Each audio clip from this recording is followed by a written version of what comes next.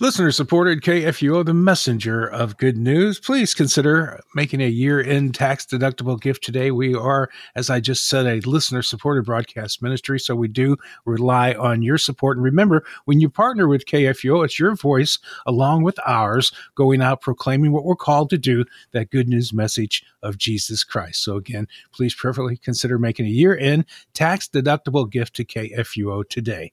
This is the messenger of good news. This is the Midday Moments program. I'm Gary Duncan, and it's time now for our moment in Scripture with Pastor Matt Clark of Ascension Lutheran Church in South St. Louis. Good afternoon, Pastor Clark. Good afternoon, Gary. Thanks for having me on. Now, we read Deuteronomy 27 through 32, and we start off reading, and there's curses for disobedience, and there's also blessings, though, for obedience. There's the renewal of the covenant. We read that Joshua is to succeed Moses. And then at the end of our reading today, Moses goes up to Mount Nebo to die. Yeah, you're right. That's about it. Good summary.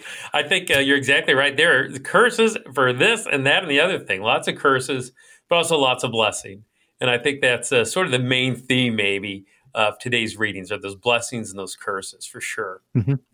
And then, we're going to see some action now at the end of Deuteronomy with next week's reading and into the first part of Joshua, where Moses actually does die before he enters in the promised land. And then Joshua is the clear successor, handpicked by God to take Moses' place and to continue to lead the people. Because Moses has some concern in these chapters that once he dies, the people are just going to fall away altogether. Already, even with him alive, they've rebelled and they've grumbled and complained.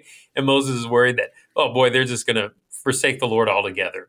And so it's important to have that succession of power. And it's important to remember, and recount everything that the Lord has already done for them so that they're mindful of that as they enter into the promised land. So, I guess one section I was going to pick up on, Gary, is it has to do with those blessings and curses. And where it comes to a head maybe here is at the end of chapter 30, where the Lord just says, "See, I set before you today," and this is verse 15, "I've set before you today life and good, death and evil.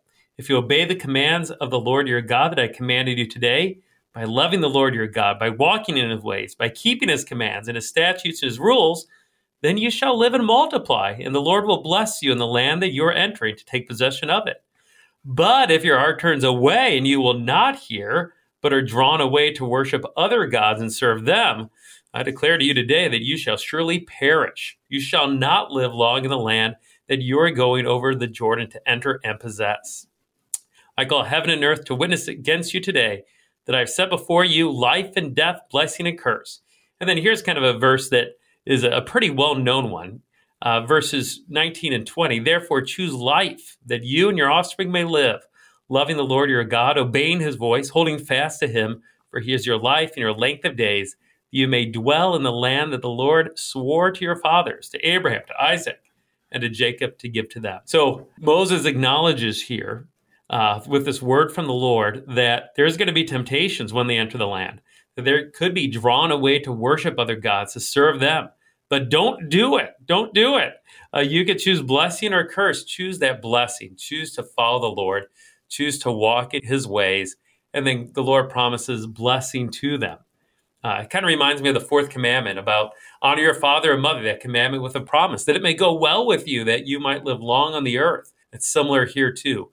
Follow the Lord, walk in his ways. There's blessing connected to following the Lord. Honor your heavenly Father. No, there. Hey, well put, Gary. Yeah. It's in your fourth commandment is honor your earthly mother and father, honor those earthly authorities. But here, honor your Father in heaven. And there's blessings attached to that you might live long in the land. That's a great insight, Gary. Thanks. Choose life that you may live. And I think the comfort there, too, is that God wants to bless. God wants his people to live. God has already chosen the Israelites himself, and he wants them to follow him, follow in his ways. That's his heart for them, and that's his heart for us, too. He wants to bless us. He wants us to walk in his ways. And especially in verse 20, where it says to hold fast and live long in that land.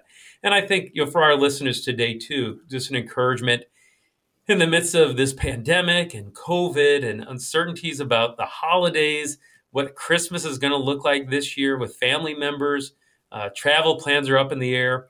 when all these things seems to be changing and everything just seems to be out of whack and just kind of outside of our grasp of understanding, Yeah. hold fast to the Lord. That's his admonition for his people Israel. That's his admonition for his people today. Hold fast to him. Sure.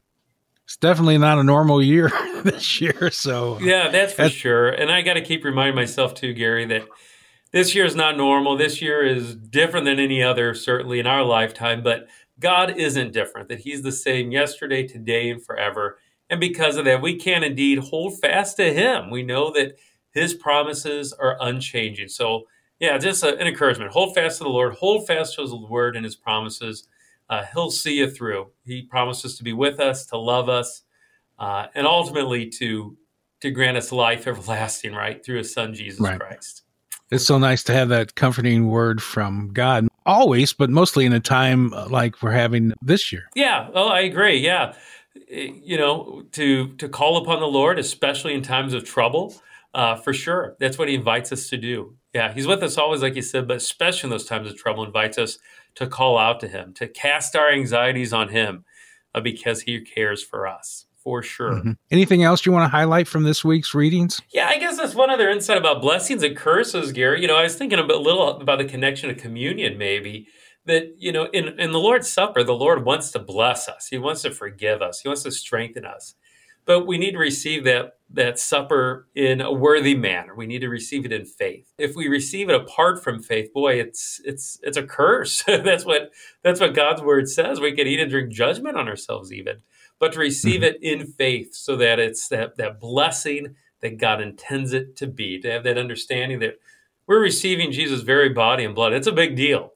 And he promises great blessing through it. So I think just kind of a tangential connection maybe, but certainly a connection to how to receive the Lord's Supper and how to just hold fast to the Lord and all of his promises, but especially that promise connected to the salvational life bestowed in Holy Communion. Right. Would you like to lead us in a prayer? Yeah, I'd be happy to, Gary.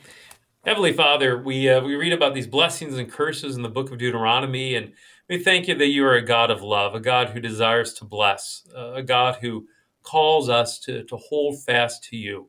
Lord, help us to do just that. Hold fast to your promises. Hold fast to your word, especially in uncertain times. And in doing that, Lord, help us to always be mindful that you hold fast to us. For that is your promise through Jesus Christ our Lord. Amen. Amen. Thanks so much. I look forward to talking to you next week. You bet, Gary. And so next week, we're going to be focusing on Deuteronomy 33, finishing up that book of the Bible, and then getting into Joshua through chapter 7. So again, just invite our listeners to read along as we go through God's Word together and reflect on it next Friday. We are the messenger of good news, KFUO at KFUO.org. You can find us on Twitter, Facebook, Instagram, and of course our talk programs and the segments here on the midday programs as podcast. You can search those out wherever you get your podcast, or you could also get that information here at KFUO.org.